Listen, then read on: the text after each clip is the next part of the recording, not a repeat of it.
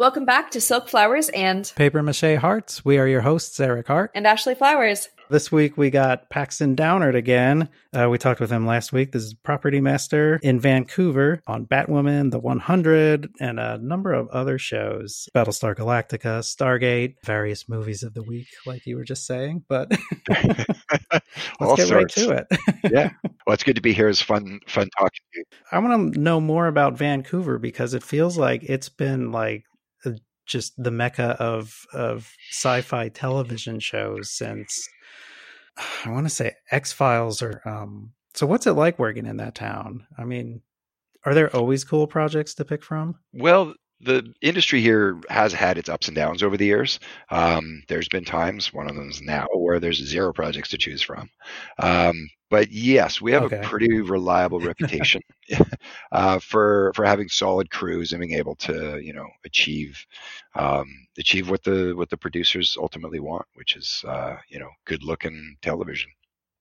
And not just in sci-fi, but there's a lot of studios. Netflix, a lot of studios have invested in space here, and they've set up shop. We also have really predictable tax credits. The exchange rate between the Canadian and U.S. dollar plays a huge role in making it affordable for producers to come here. Mm-hmm. And sci-fi wise, well, Warner Brothers brings a lot of sci-fi to Vancouver. They they just seem to keep making new shows, and so for me there was always been enough work around. As I went through prop building, mm-hmm. as I went through learning production and then becoming a prop master, there's always been production going on, and that's everything from like blockbuster movies and just like huge swath of U.S. network television, and then independent movie of the week, so I was saying last week, all the way down to just indie features and web series. There's a huge culture of production here.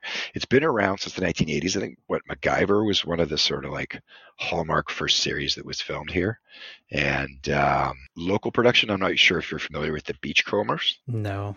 It was a TV show about some guys who ripped around in boats on the west coast of Canada.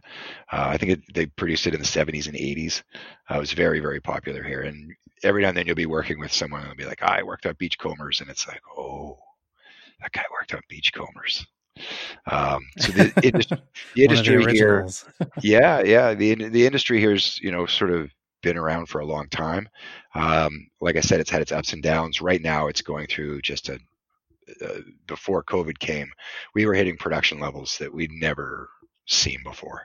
And, we work in a union environment, but if you could find somebody who was skilled, wanted to show up to work on time, and you could try them out.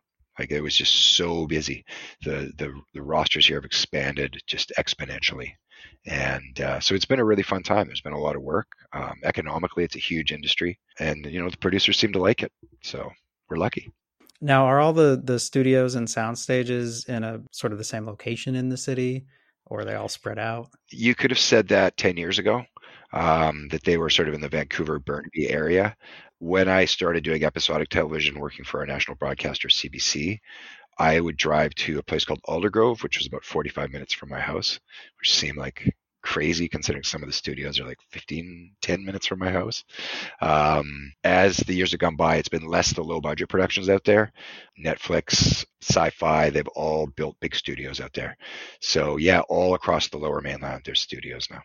They're kind of centered around Langley, which is a city about half hour, 40 minutes, and then in Vancouver. And but there's movie studios here, there, and everywhere. And is your shop close to the studios? Relatively, yes. With location filming, sometimes your studio could be here, but you're having to go to the complete other side of the planet. So we have a separate shop, right? Yeah. Which isn't with the studio, so it's closer to downtown, which is great. Batwoman, we're filming nights downtown all the time. Streets closed off, car chases and shootouts and stuff like that. So that's it's a very mobile industry up here. The jobs centered in the studios downtown are sort of more coveted, although you get a great job out in the valley and you just do the drive. So it sounded like in the last episode you're kind of self-taught. Is that true? I think so, yeah. I mean, as a kid, I had access to a garage that had a lot of fantastic tools in it, and so yeah, I'd make stuff. I'd Hmm. fix my bikes. So I guess I probably had an aptitude for it. I put a couple cars together when I was, when I was like 15, 16 years old. Really wanted to be a photographer. That's what I wanted to be in high school, and I did. I spent about 10 years making a living as a photographer, and it was kind of easy to transition away from it. When I traveled a lot, it was an exciting job. When I had to settle down in Vancouver, I quickly realized Vancouver was not a great city to be a photographer in. And that's when I found film, and I was just like, yeah, I'm going to do this. But in the slow times of photography, I'd worked in cabinet shops, and I could use tools, but yeah, the finer points of all of it, self-taught with some amazing mentors. I could say that. There's so many times you'd be doing something, and someone would be like, do it that way, or let's do this, or have you ever heard of this? And you'd be like, no, and they'd be like, well, you're going to learn it. So, I mean, that's kind of like the mentorship sort of way, right? Like everybody sharing their experiences and their craft. You do that with your blog. For years I would go to your Yeah. blog and just be like, oh, that's how you made that. That's how you made that. I got your book. I've watched your book a bunch of times because people Oh, keep good. stealing it from my office. I had a buyer once who's like, I have to have this book. I was like, okay, cool. So, um, yeah, Okay. props in general, because it's the old jack of all trades, master of none. You know, director's like, what does a blood transfusion look like? How does a 9mm handgun work? There's just like Hmm. all these questions. So you just research and research, and if I think I'm the kind of person who can just absorb tons of information and just retain it for a long time. I don't have Right. Yeah. Recall it at recall the it. Yeah. perfect So moment. yeah, the you just need so many different skills to be able to do it. Research is a huge thing, and so that's one of the ways that being self-taught is just it's kind of how I got into everything in life, I think. And then all the other fabricators and people in the industry you run into, are they kind of coming from the same kind of background? Are there any sort of schools in Vancouver that a lot of the film industry draws from? There are a couple film schools in Vancouver, and some of my crew presently have gone to them. I actually studied photography at Emily Carr. I know a lot of people who studied photography at Emily Carr who ended up in the film industry. I think a good solid like sort of liberal arts or fine arts background does set a person up to be able to work creatively. We have so many like mundane things that you need to take care of every day, and you got to deal with budgets, and you got to work with materials and tool safety. But then the whole time you have to be thinking like, does this look cool? Is this going to be awesome? Like how's this going to work? So there's just a lot of different things. So I think that most of the people that I work with have had a lot of life experience, and they are people who are able to balance between the creative and the practical. You need to have a bit of both. And then does the union have apprenticeships? Do people come up through the union learning the trade? Not really. I mean, the union here is an advocate for our wages and our safety and our working conditions, but they're not an HR department, and training kind of happens after you get into the union, and there isn't a Yeah. lot of sort of craft training going on. People come from vastly different backgrounds. A lot of the people that we're hiring now are quite young. They're in their like some of them are in their early 20s. They've just finished some college, or they've been to Vancouver Film School, and yeah, it's been quite interesting as we've had to hire more and more people and hire people who haven't been in the industry for very long at all. There's a lot of training, there's a lot of mentoring that you do. So yeah, I mean, part of the job is making sure the people you're working with are getting, they know what to do, and if they don't know what to do, you have to show them. The union has been really, really active. A lot of discussions during COVID about what would constitute a safe workplace for us when we go back. We know that the science is getting better around, how it transmits, and that informs what we need to do in our daily practice to make sure that we're not, being the vector, being the thing that transfers. So, yeah, we'll see how that goes in a couple months when we truly get into filming. Should be interesting. And so is that IATSE Local 891? It's actually 891, yeah. So do they cover props and all other crafts as well? They do the majority of the craft in film industry in Vancouver.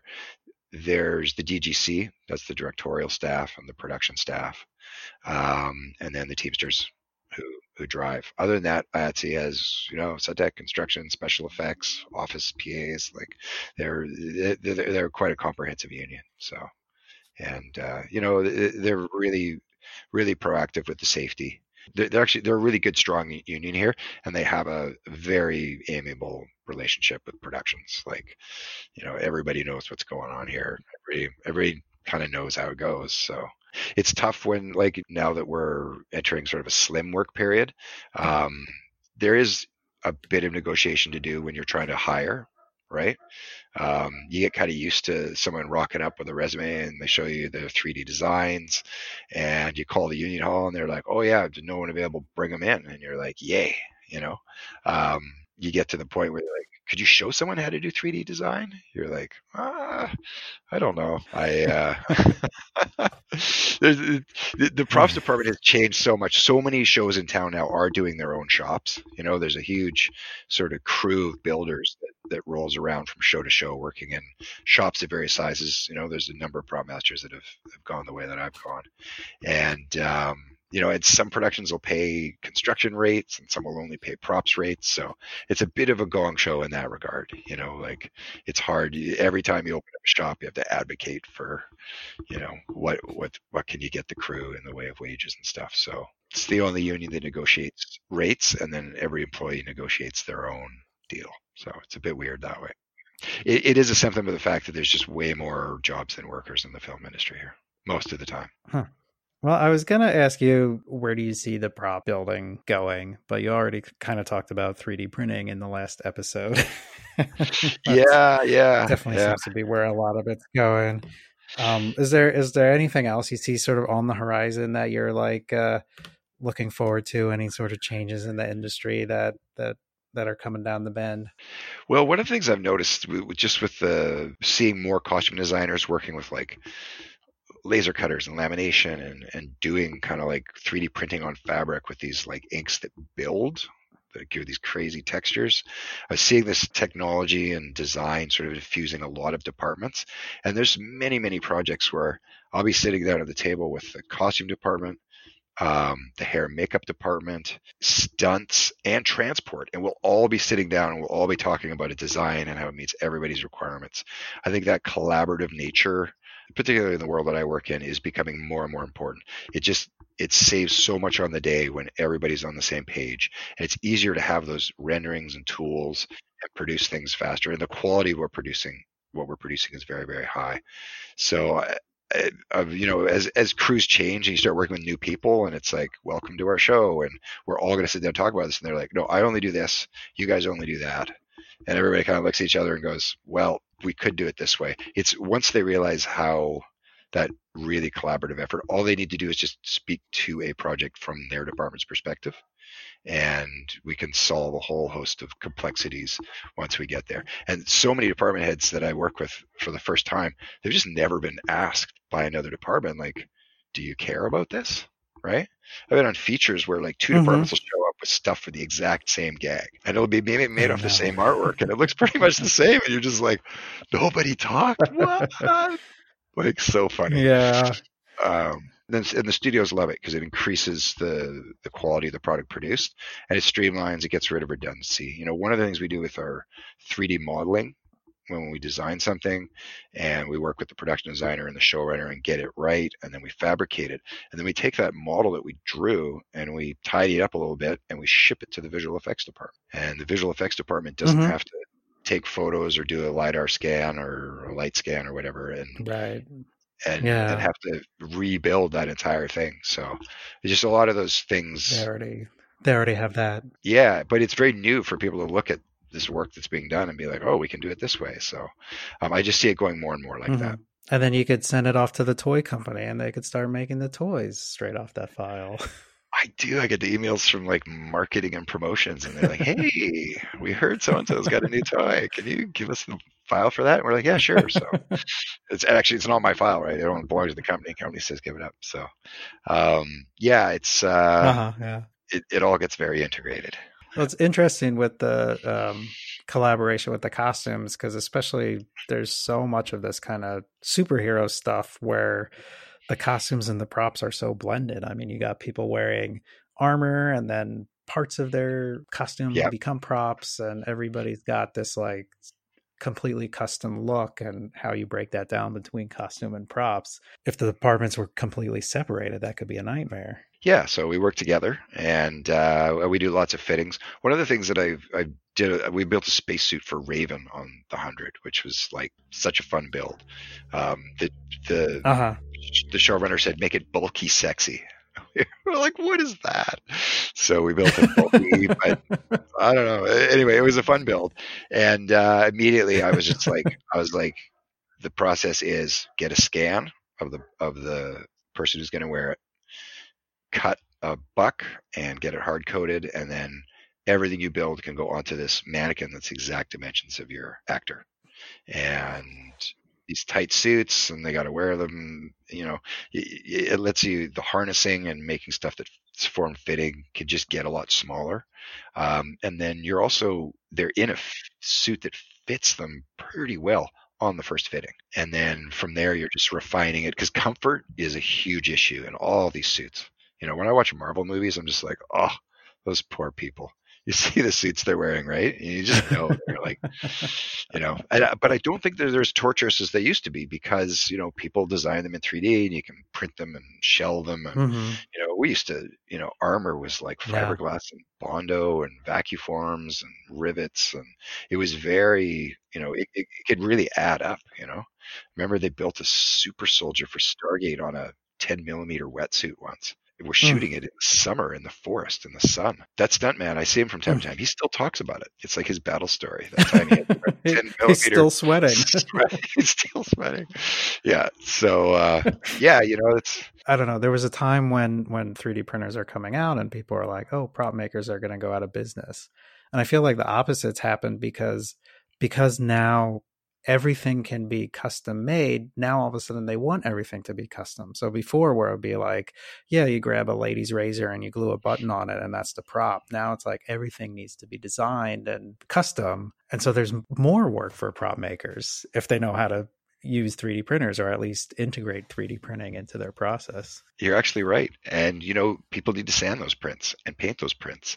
And if there's electronics, someone's got to build the board. You know, we upped our game. And I think the trade-off has been they're happy for it to go the way it's going, because what they're getting is really good quality product that, you know, when you film it, it looks cool. It works really well. There's lots of it. You know, they don't have to write to 1 or 2 builds an episode. And then if you're lucky, like I've been lucky that the shows and the production team that I work for, when I raise the flag and I'd be like, well, it's too much, they're like, okay, fair enough. And so you can you can kind of keep it to a dull roar in the shop. You know, we'll be producing props each day, sometimes literally to play the next day. It's a production line like that. And when you're doing a 9-10 month run, you don't want to be doing overtime every day. You don't want to be working on Saturdays. It happens, but people do need to have a life of some sort. Yeah, I thought it was interesting how you got into TV when you had kids. Usually people that have kids, they find something outside of the entertainment industry. Yeah. My wife is a teacher, so it's a very different vibe than working in the film industry. To be honest, like I don't think I could in my current life work on set. You know, we're doing rotating 14-hour days. Monday morning you start at 6 a.m. and you end at like 7 or 8 p.m. And then by Friday, you're starting at 4 p.m. and you're driving home when the sun's rising at like 6:30, 7, 8 in the morning, right? My set crew are superhuman. They really are. They're able to keep their wits about them, keep everything organized, and do it on the craziest hours. We do have a rotating crew that alternate some episodes. We found that on bigger shows, it's just too much for one person to sort of hold everything down. and get all the notes from all the meetings. So we do alternate crew so that people in the prep phase can really get a handle on their episode, take ownership of it, and then go in. And that means that both rotating crews need to communicate really well for all the continuity and things like that. But that's sort of taking the pressure off a little bit that way. Yeah, that's great. Having a good team, you got to have that. Yes, it's cool to think about like where the industry's going in Vancouver. Right now, everyone's just chomping at the bit to get back to work. Yeah, there's a feeling like if we get back and we do it right, it'll be really, really good for the industry here. I feel like it could go either way.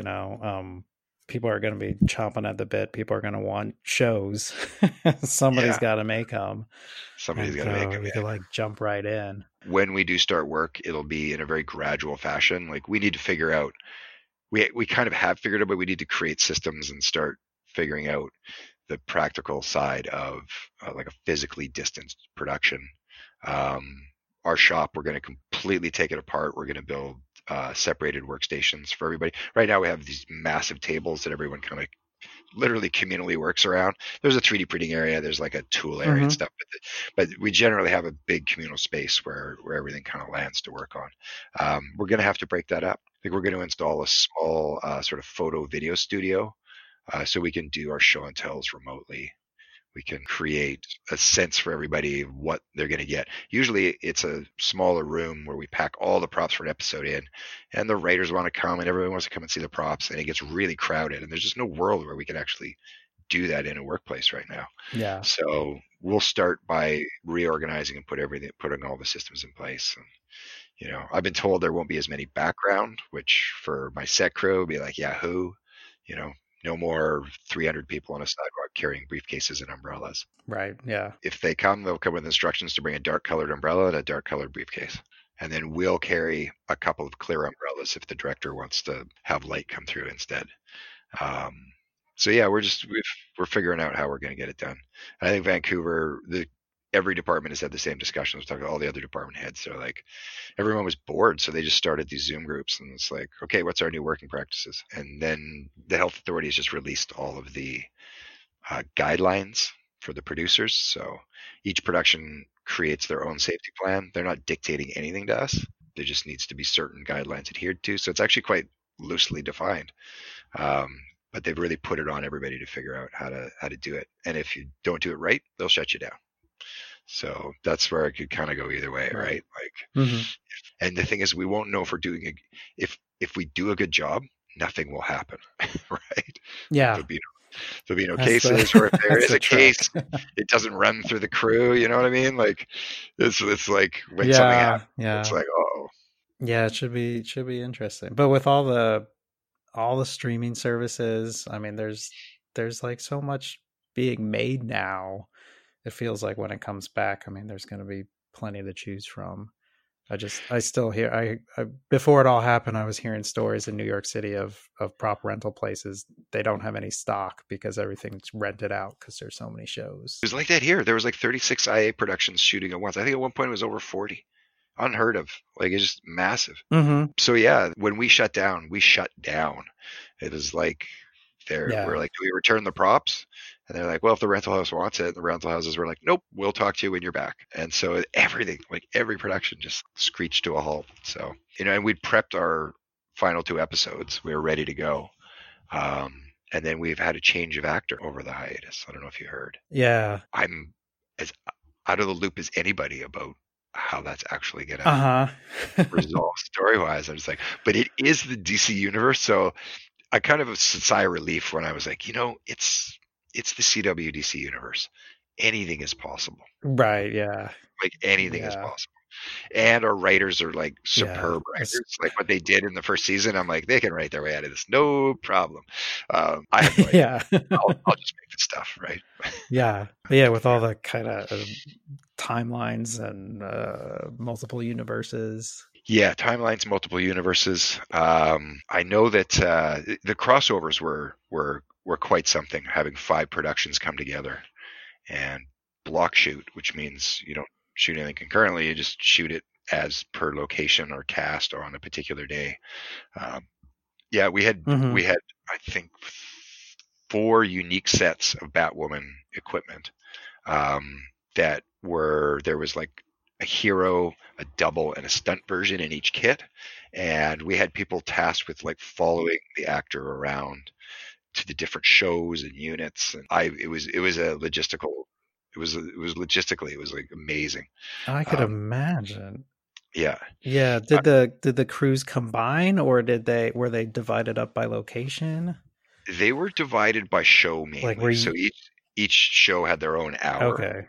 But Hmm. that pretty much held the whole way through. I was on Hmm. another show's set and watched them film all of the sequences for an entire episode on one set in one take, and there was probably 5 or 6 visual effects cues of people disappearing and lightning bolts coming out of hands and strange apparitions appearing and all of this happening. Like 5 or 6 of these beats in each scene, and they choreographed Hmm. all of it and shot it all. It was about an 8 or 9 minute take, and they did it 3 times. And at the end, everybody Wow. just lost it cheering, and I was just like, "You didn't have to do it like that, but that's so cool!" Like you actually, and it just made it. It actually just made it way easier because there was just all these entrances and exits, and someone just mapped it and they just played it out. So yeah, Hmm. it's a fun. Those shows are really fun to work with. Like one of my builders, my sort of foreman from season 3 of the 100, he's the prop master on Supergirl now. Um, and then my assistant prop master from the 100, she did the pilot on Batwoman. And I said to the designer, who was the designer on Sabrina the Teenage Witch, I said, Keej would make an excellent prop master. It was literally like 2 days. Keej comes to me. She's like, I'm sorry, I just took a job as prop master on Sabrina. It's like, yeah, you're with good people. You'll have fun. Yeah. So it's a big industry here, but sometimes it feels quite small. Like Yeah. when you have so many people that all working through the industry on different shows, and then Yeah. a couple of the prop masters on like the prop master on The Flash, Rob Smith, he was one of my mentors for prop mastering. He showed me all his paperwork, and he Hmm. gave me, he just brought me in to buy and gave me weird jobs. I was just like, thank you, man. He like showed me everything. And so it was fun Right. to go back and work with him and coordinate. Even then he was like, he phoned me up and he's like, so you're doing this thing with us. Yeah. And he gave me like a bunch of great advice. I was just like, thank you. He's like, hire more people.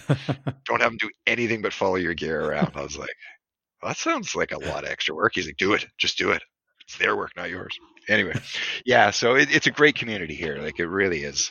And I feel extremely fortunate to be able to ended up where I ended up working with the people that I work with and doing what I do. Like didn't know it was in the cards, but really, man, there's nothing else I'd want to do. I'm kind of stoked, right? Like even if it changes, even if the industry changes, I'm really happy that I got to do that. Yeah. That's great.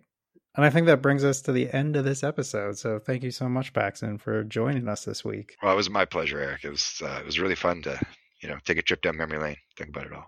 And if you want to check out any of his work, I mean, Batwoman season 1 is out. The 100 season 7 is currently airing, I believe, still. It is currently airing. Yep. And of course, all these other shows that you heard are available in some fashion online. So until next time, we'll be seeing you. Thanks again. And thank you, everybody, for listening. Make sure to follow us on Twitter at SilkMache and email us questions or ideas at propspodcast@gmail.com. And subscribe to us on iTunes, Google Play, and Spotify. And check out our website at silkflowersandpapermachehearts.com, where you can find all of our old episodes. This has been another episode of Silk Flowers and Paper Mache Hearts with your hosts, Eric Hart and Ashley Flowers. We'll see you next time.